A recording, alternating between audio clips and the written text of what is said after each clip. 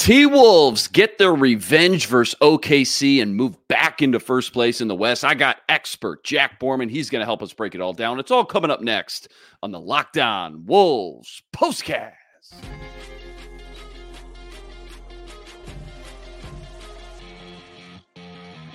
You are Locked On Wolves POSTCAST, part of Locked On Minnesota on the Locked On Podcast Network. Your team every day. What's up? What's up? Back in the lab, back at it. Another T-Wolves POSTCAST episode right here on the Locked On Sports Minnesota Network. You got myself, Luke Inman, at Luke_Spinman. That's the man, Jack Borman. He's on Twitter, at JRBorman13. And before we get into all the action, Jack, quick reminder, tonight's episode brought to you by FanDuel. Make every moment more with America's #1 sportsbook and official sportsbook partner of the NBA. Right now, new customers, you're getting $200 in bonus bets with any $5 bet. $200 when you bet just $5. Check it all out. Visit FanDuel.com/LockedOnNBA. All right, man. The last time these two teams played in the same building, it turned into a laugher, 129-106 OKC. But tonight, Wolves flipped the script. They got their revenge. They held one of the best offenses in the entire NBA to just 101 points. What a fun game, start to finish. It really felt like an absolute war for 4 straight quarters, man. You could tell just how badly both teams wanted it. And it's funny. You go into halftime with about as even of a box score and team stats as maybe you'll ever see. Nonetheless, Wolves win it. 107-101. They get their swag back a little bit, find their mojo again, take the lead back, more importantly, in the Western Conference. Huge night, huge game. Give us your biggest takeaways. And for a struggling Wolves team coming into this one, what's a win like this do for this team's confidence and psyche, man?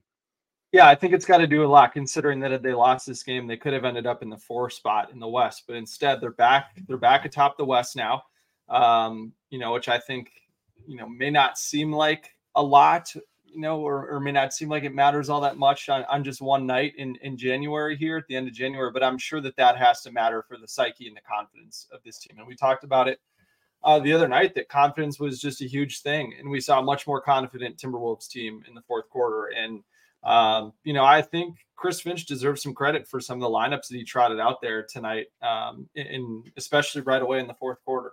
Jaden McDaniels, we haven't seen Jaden McDaniels play at the start of the second or fourth quarters at all really this season. He's pretty much been a guy that's played the entire first quarter, the entire third quarter, and then kind of come back in with Anthony Edwards in the second half of the second and fourth quarters. But tonight he started both the second and the fourth quarter, which was something new. And I think adding that to having Jordan McLaughlin in there is another is kind of another pace setter, table setter at the start of the fourth quarter, along with Karl Anthony Towns and Rudy Gobert. It's pretty rare that both of those guys start the fourth quarter together.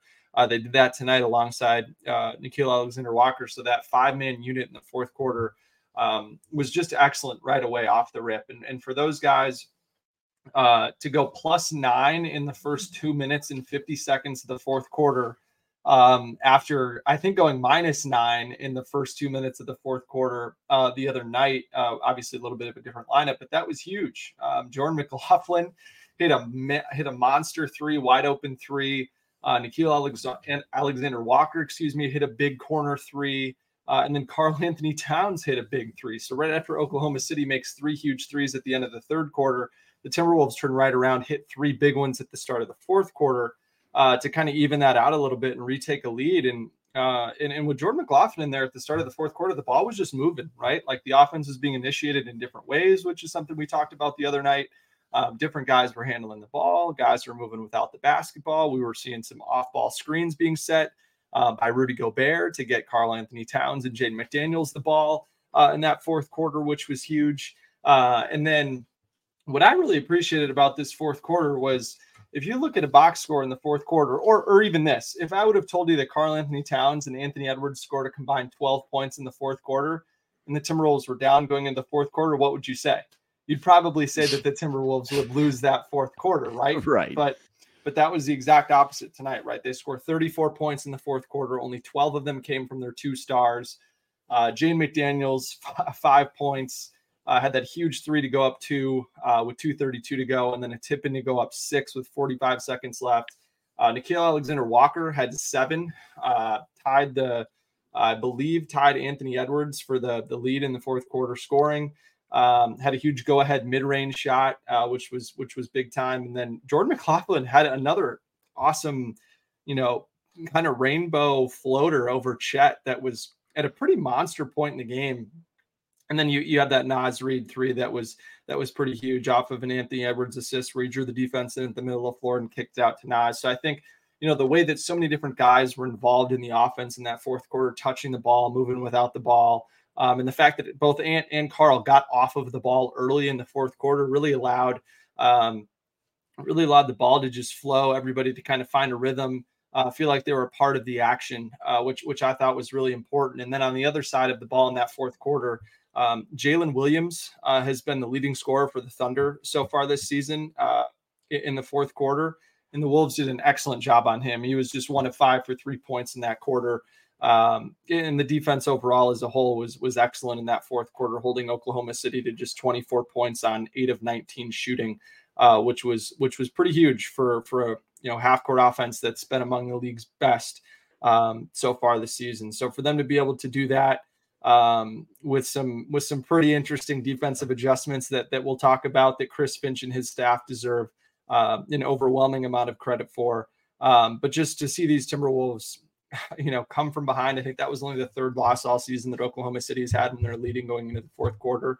So for that to be the case, just you have to be really excited about what you saw from the Timberwolves and hope that they've, at least been able to exercise some of these demons now that, they were able to find a win on the road, big fourth quarter without their starting point guard, who they may not have now for a little bit, especially if they're waiting for Conley to get back to 100% with that bum hammy. Yeah, so many layers I'd love to get into from this one. Such an incredible game, but you called it an absolute war. It certainly felt like it. What more can you say about this defense, man, specifically, and what they just did to one of the best offenses in the league? What stuck out the most? And I guess where I'm going with this is, can you go a little bit more in depth as far as Finch's defensive game plan? Because putting Jaden on Chet turned out to be a really great move and paid huge dividends in the end, didn't it? 100%. And those two guys are a pretty similar build, right? Like, I actually think Jaden McDaniels might weigh more than Chet Holmgren, and Chet Holmgren is maybe an inch taller than Jaden McDaniels. So as much as people think that might be like a super out of left field idea, it may seem that way on the surface, but those guys are actually pretty similarly built. But yeah, so it started out there, right? Where Chris Finch, it started last year in the playoffs, where they had Rudy Gobert, instead of taking an opposing center, kind of took, another player in the starting lineup that wasn't a very good 3-point shooter for the Nuggets, and Aaron Gordon, to kind of keep Rudy Gobert around the rim and deter a lot of, Nuggets drivers from the rim and make just kind of clog the paint and ruin the spacing that the Nuggets had. And it worked out pretty well, putting Karl Anthony Towns on a burlier, bigger Jokic at the 5. And they kind of carried the same idea here, right? So Josh Giddey coming into this game, 0 of 13 from 3 over the last 6. Thank you, Jeff, for that. I know that Michael Grady belabored that point on the broadcast, but it worked out really well, right? Josh Giddey, I think, was 3 of 3 to start out in the first quarter, shooting threes, and I think he was 2 of 8 for the rest of the game, or 2 of 7 for the rest of the game. Yeah, and one of those threes, how lucky was that, man? Just barely got over the rim. Right. Looked like it was going to be short. And but so, I was glad that the Timberwolves didn't abandon that game plan, right? And so, given that Oklahoma City, right, Chet Holmgren is their 5, they don't really have a bigger, burlier 4, right? So they put Karl Anthony Towns on Lou Dort, another guy who, to Lou Dort's credit, he's been shooting the 3 pretty well in the high 30s this year, but that's not what he's been his whole career, and his shot mechanics haven't changed this year. So, they again dared Lou Dort to shoot it, and Karl Anthony Towns didn't really try to run him off the line. And that just totally tanked the spacing for the Thunder. The Thunder just weren't able to get to the rim as cleanly tonight as they had been in some of the previous meetings. And someone said, right, Chet Holmgren in this game, only 4 points on 2 of 9 field goals. He had as many assists as he had turnovers.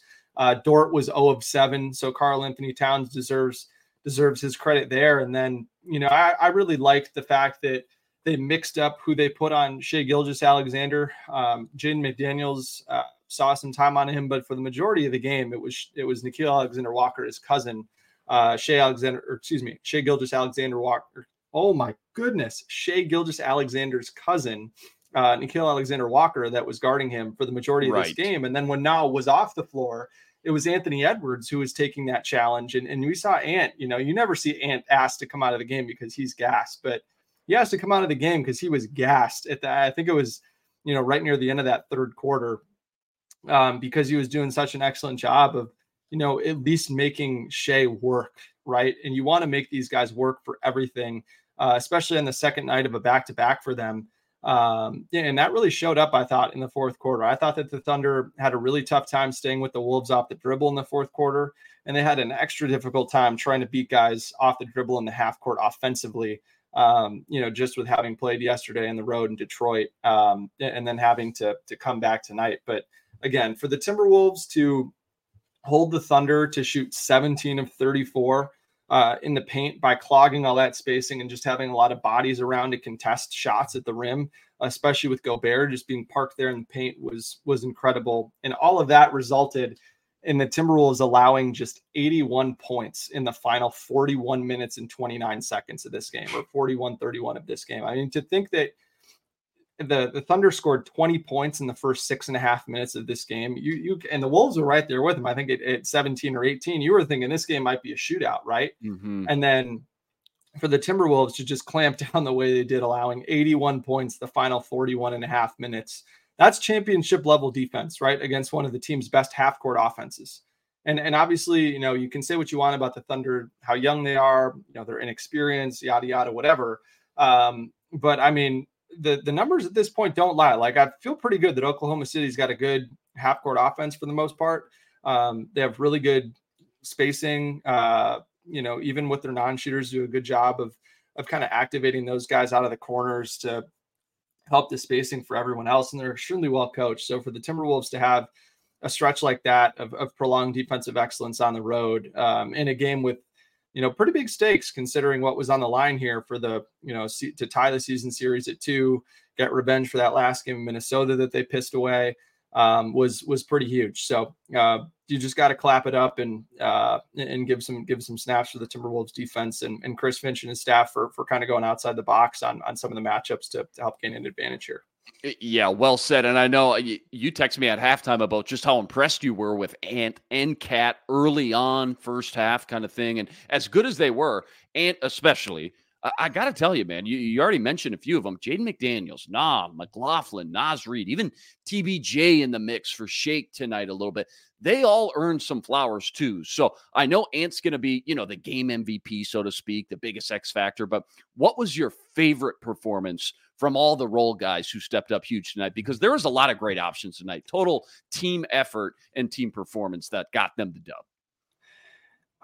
I don't necessarily know if you can call Rudy Gobert a role guy. I get it. But for him to have 17 rebounds and make all 6 of his shots, and just make life really, really difficult for every single Oklahoma City player that got into the paint, is special, man. And for him to be so willing to not touch the ball as much as he does and do all the dirty work night in and night out for a number one defense is just a joy to watch, man. And then you see a guy like Nickeil Alexander-Walker step into the starting lineup and leave everything out there on the floor. And in the fourth quarter, I don't know what it is about Nickeil, but in the fourth quarter, he just makes every single little play that you'd add, that a coach would want any of his players to make, whether it's, making the right defensive rotation, helping get a long defensive rebound that's a 50-50 ball, poking the ball away, diving on the ground, taking a charge, making a corner 3, making the extra pass, all these little things he does perfectly. But I think if I had to give kind of a runner-up for role performance, we've already talked about Jordan McLaughlin, which was obviously huge, but I thought Jaden McDaniels, man, he's really had some struggles at different points, especially in the second half of games. We've talked a lot about how he's had some really good starts and really good first halves of games, but he hasn't really been a whole lot of a factor for the Timberwolves in the fourth quarter this season. But for him to make that ginormous corner 3 that I think totally turned the tide of the game, I think put him up 2, and I don't think they surrendered the lead after that with 2 minutes and 32 seconds left. And then for him to get active on the offensive glass, which is not something we've seen much from him this season, but for him to find a great opportunity to corner crash and somehow, by the grace of God, get that ball in the basket with 45 seconds left to give them a 6-point lead. I think when you just think about the magnitude of those two plays on its bearing on the final score, I think that you have to really tip your cap to Jaden, especially after sitting for 4 or 5 minutes in that fourth quarter, after picking up his 5th foul, the way that he was able to come right back in the game, stay engaged while he's on the bench, and really be aggressive in the right ways and being ready when his number was called offensively was really, really cool to see tonight, and something that hopefully we'll be able to continue, because there'll be more opportunities for him if the Timberwolves continue to move the ball, move without the basketball like they did tonight, and make the extra pass, because he's going to be waiting there in the corner, whether it's to take a corner three or to pump and drive and finish at the rim. I think that he's going to have some opportunity here, so long as the Timberwolves can make this type of play offensively in the fourth quarter become more of the norm than what we've seen in the past, with a lot of ball watching off the ball and just dancing and not really getting off the ball early and making the Timberwolves really easy to guard. So now they kind of have a fork in the road, and it'll be interesting to see which direction the Timberwolves go here after, what may very well may be their best win of the season so far. Well said. All right, plenty more deep dive from this one, including more on Anthony Edwards' huge impact tonight. That's all coming up right after this. Quick reminder, tonight's episode brought to you by FanDuel. Make every moment more with America's #1 sportsbook and official sportsbook partner of the NBA. Right now, new customers, you're getting $200 in bonus bets when you place any $5 wager. That's $200 in bonus bets when you throw down just $5 on any bet. You will not find a better promo than this one all year, and you don't even have to win. So if you've been thinking about joining FanDuel, no better time to get in on all the action. The app, so easy to use, and they got everything you need. Money lines, parlays, prop bets, over-unders, you name it, they got it. FanDuel's got everything you need to bet on the entire NBA season, and it's by far the easiest and simplest betting app to use. Go check it out for yourself. Visit FanDuel.com/lockedon. That's FanDuel.com/lockedon today. America's #1 sportsbook. FanDuel, official partner of the NBA.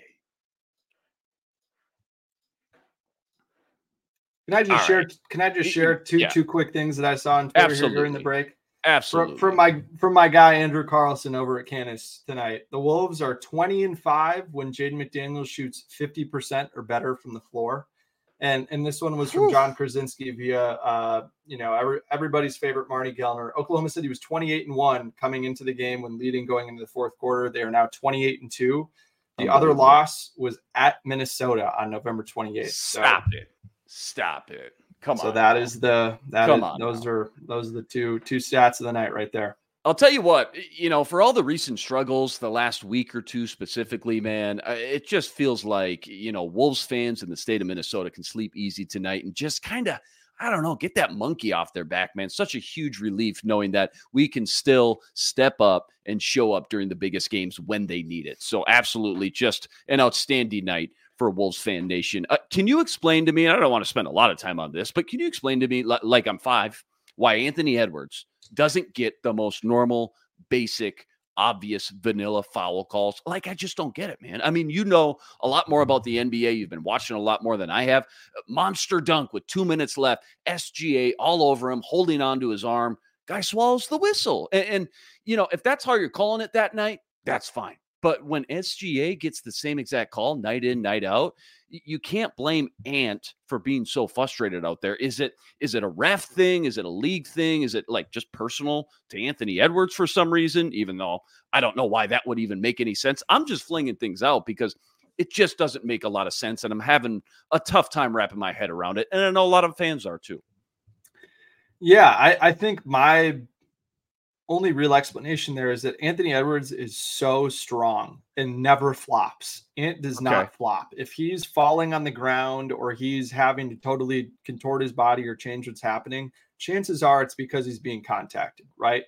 And with a player like SGA, I'm not going to sit here and say that he flops all the time, but he just doesn't use his strength all the time in the same way that Ant does, where I think when he gets hit, even marginal stuff, he just falls over. Right. And he has a Harden-esque ability to, I don't want to necessarily say trick the refs, but a little aloof there, though. But to embellish the contact in such a way that makes everything look like an obvious foul. And it's truly a skill. And I think that rather than dogging on SGA for something like that, I mean, it's more just on the NBA to try to eradicate some of this stuff. I'm not going to take anything away from SGA. I think he's an awesome player and is generally about the right things. He doesn't really complain to the refs like Embiid does after he flops all over the place constantly. I just think for Ant, it's mostly about how strong he is and that he doesn't flop. He doesn't embellish contact. And yeah, so I saw apparently on Twitter, Anthony Edwards willingly ate a fine in his post-game press conference or post-game, hit there with Leah B. Olson on Bally. I didn't listen to any of the audio, but apparently he went in on the referees and he's got every right to be frustrated, man. I mean, SGA 16 free throws. Obviously you got fouled on, half those, a little more than half those. But if Anthony Edwards, instead of having 4 free throws tonight, had probably the 10, 11, 12 that he should have had, you're looking at Ant having 33 or 34 points, and Ant had 27 instead tonight. SGA had 37. And that's really the difference between SGA being, one of the 2 or 3 leading scorers in the NBA and Anthony Edwards being in this kind of second class scorers of guys that are in that 25, 26, 27 points per game scoring range. So, we'll see if that continues to change. I don't think it has anything to do with the way that Ant reacts to foul calls, because if you look at the way Luka Doncic and Joel Embiid and Jason Tatum just constantly whine and complain and scream and cry at all these refs every single time up the floor that they don't get a foul, pretty much every single time they miss a shot or turn it over, they're begging for a foul call. And Ant's just not like that. I mean, obviously he'll clap at refs, he'll get mad, but I think more often than not, Ant has a point when he's frustrated. So I think all that is kind of what it is at this point. I think it's mainly just that he's so strong. Is the best answer I can give you. What's your impression? I know we kind of cherry pick some of these other role guys, but what's your impression and evaluation of Nas since he's been here, and how much has he grown from last year to now in this role? Because his off-ball defense continues to stick out for me in a good way, and I think more and more he gets real playing time with Conley out now, the more he's just going to be able to develop and grow into just an even better overall player and be that next lead guard in the lineup consistently for long stretches if needed. But give me your snapshot, just kind of scouting report on him, because if he can develop these raw skills that he's got, that's a huge plus for this team, isn't it? It totally is. I mean, and the thing for Nikhil is, he was kind of in that awkward stage where by the time it was about, he developed his game as a rookie and as a second-year player, and that he was getting ready to kind of try to make his mark, play more minutes. He got traded to Utah, and then even in Utah in a rebuilding situation, he didn't play a whole lot. And so for him to be able to really kind of grow into this role and just play extremely hard in a smaller role last season after he was acquired. And I don't necessarily want to call it garbage time, because that's not necessarily what it was with different guys in and out of the lineup. He just made it really hard for coaches not to play him. And then as the Timberwolves started to have injuries, he was just really ready and capitalized his opportunity by just playing really hard and doing all the little things the right way. And then obviously in the playoffs had a much more elevated role and was asked to do more offensively, and still played within himself really well and was a double-digit scorer on really good efficiency, in addition to incredible on-ball defense on Jamal Murray. And so for him this season, I think it was all about just carrying over that confidence, right? It was the same coaching staff, pretty much the same rotation for the most part. He knew all these guys. He knew exactly how he fit in around all those guys, what was going to be asked of him. And he hadn't really had that for the last, 2-3 years of his career, which are pretty foundational, seasons in your NBA career when you're still on your rookie contract. And so for him to really hit the ground running in a new situation where he's asked to do more. It's more high leverage, right? With the Timberwolves being a playoff caliber team and then playing in the playoffs. I think this season was probably just easy for him, right?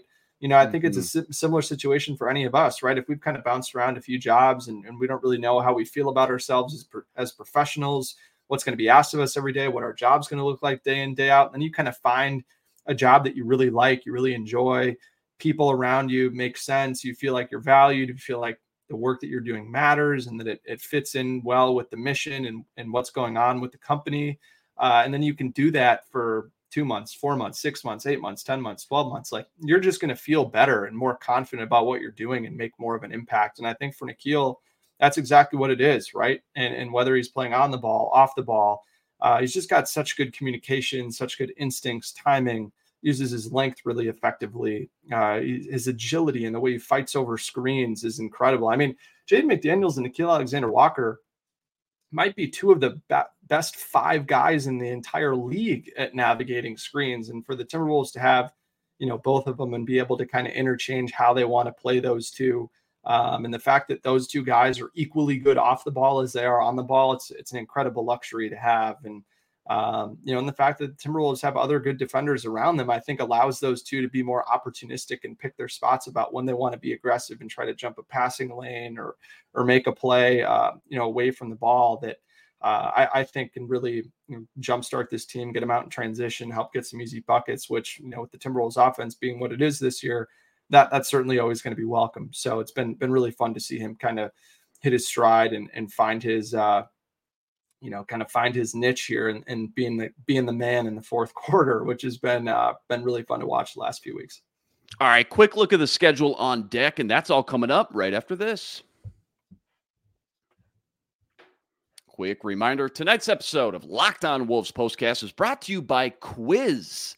Quiz is a next-generation trivia experience. It's also the world's first platform where you can earn money playing knowledge games. And for Locked On Wolves fans, they've created an NBA quiz game where you can test your knowledge and win real cash. Play with friends or other fans and let your knowledge shine all the way to the bank. And you can play without downloading anything. Just go to app.quiz.com and start playing today. NBA Quiz is the ultimate knowledge challenge for fans that live and breathe basketball, and I've personally had so much fun playing it. Just go to app.quiz.com to test your knowledge and win cash today. That's Quiz with 3 I's, just like a three-pointer. Play now, showcase your skills, and take home cash prizes.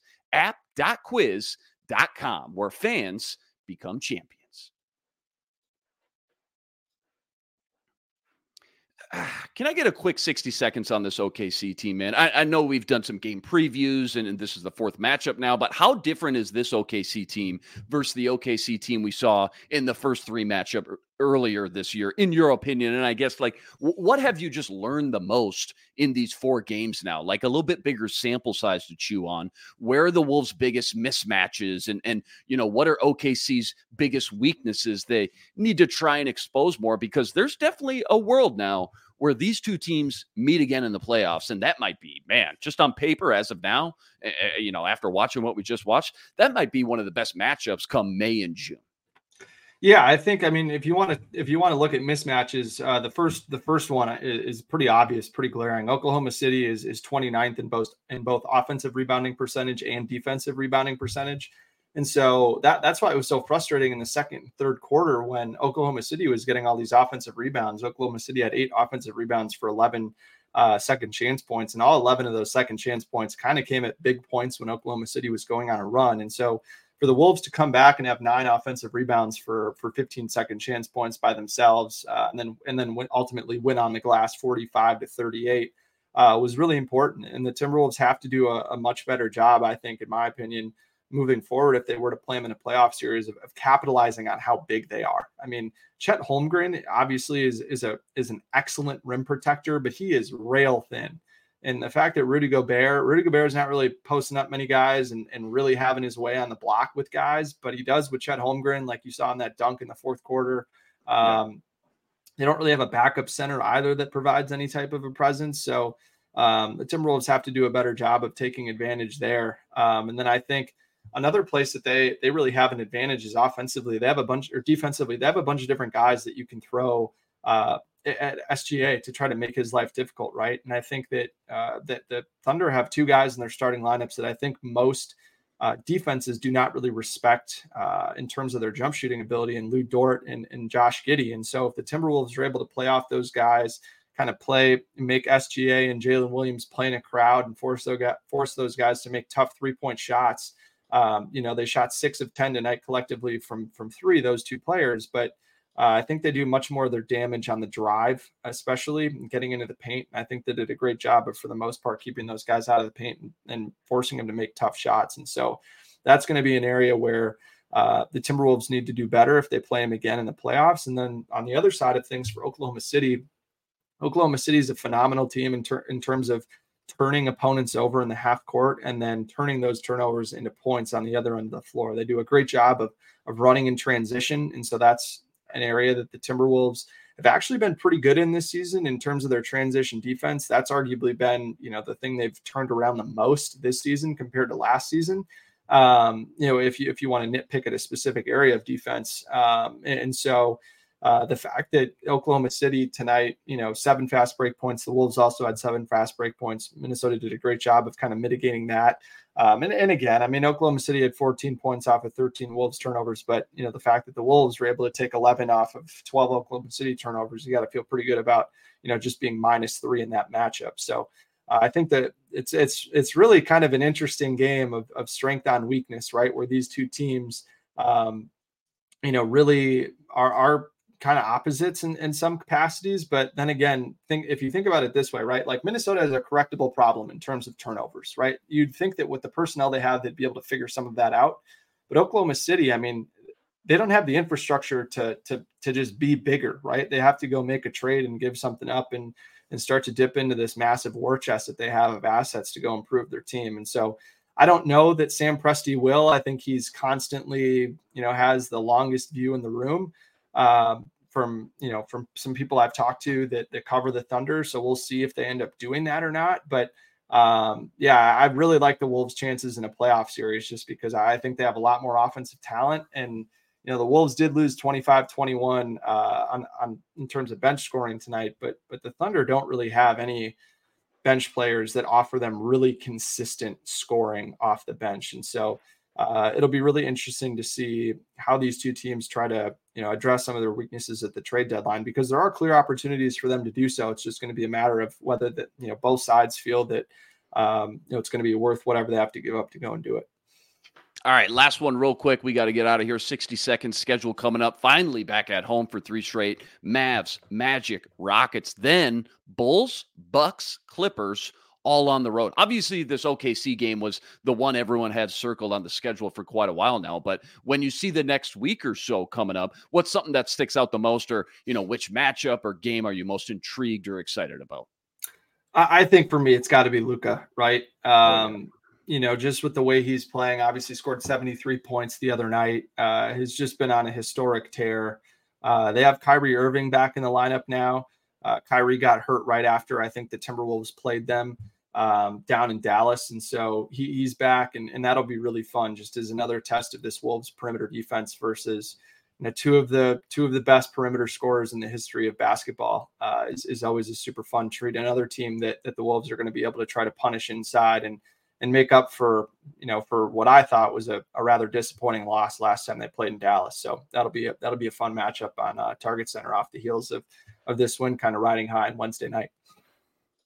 Well said. Well done tonight. As always, Wolves maybe lose the battle. They win the war, though. They take down the Thunder on the road, steal first place back in the Western Conference, led by Ants, 27 points tonight. Back at home Wednesday versus the Mavs. Tip off for that one, 7 p.m. Central Standard Time. As always, huge shout out to everyone that joined us in the postcast tonight. Always love the feedback, the comments after every game. And rest assured, we're going to be back each and every game, same time, same place right here to break it all down. Remember, you got to go check out all of Jack's work on Twitter at JRBorman13. And make sure you check him out on the Minnesota Basketball Party each and every Wednesday with the full crew. Sam Ekstrom, Gophers legend Ron Johnson, Carol Evans, Reggie Wilson, and if you haven't already, Ben Beacon, ripping it up over on the Locked On Wolves podcast each and every day as well. That'll do it for us tonight. He's Jack Borman. I'm Luke Inman on Twitter, @Luke_Spinman. Until next time, signing out.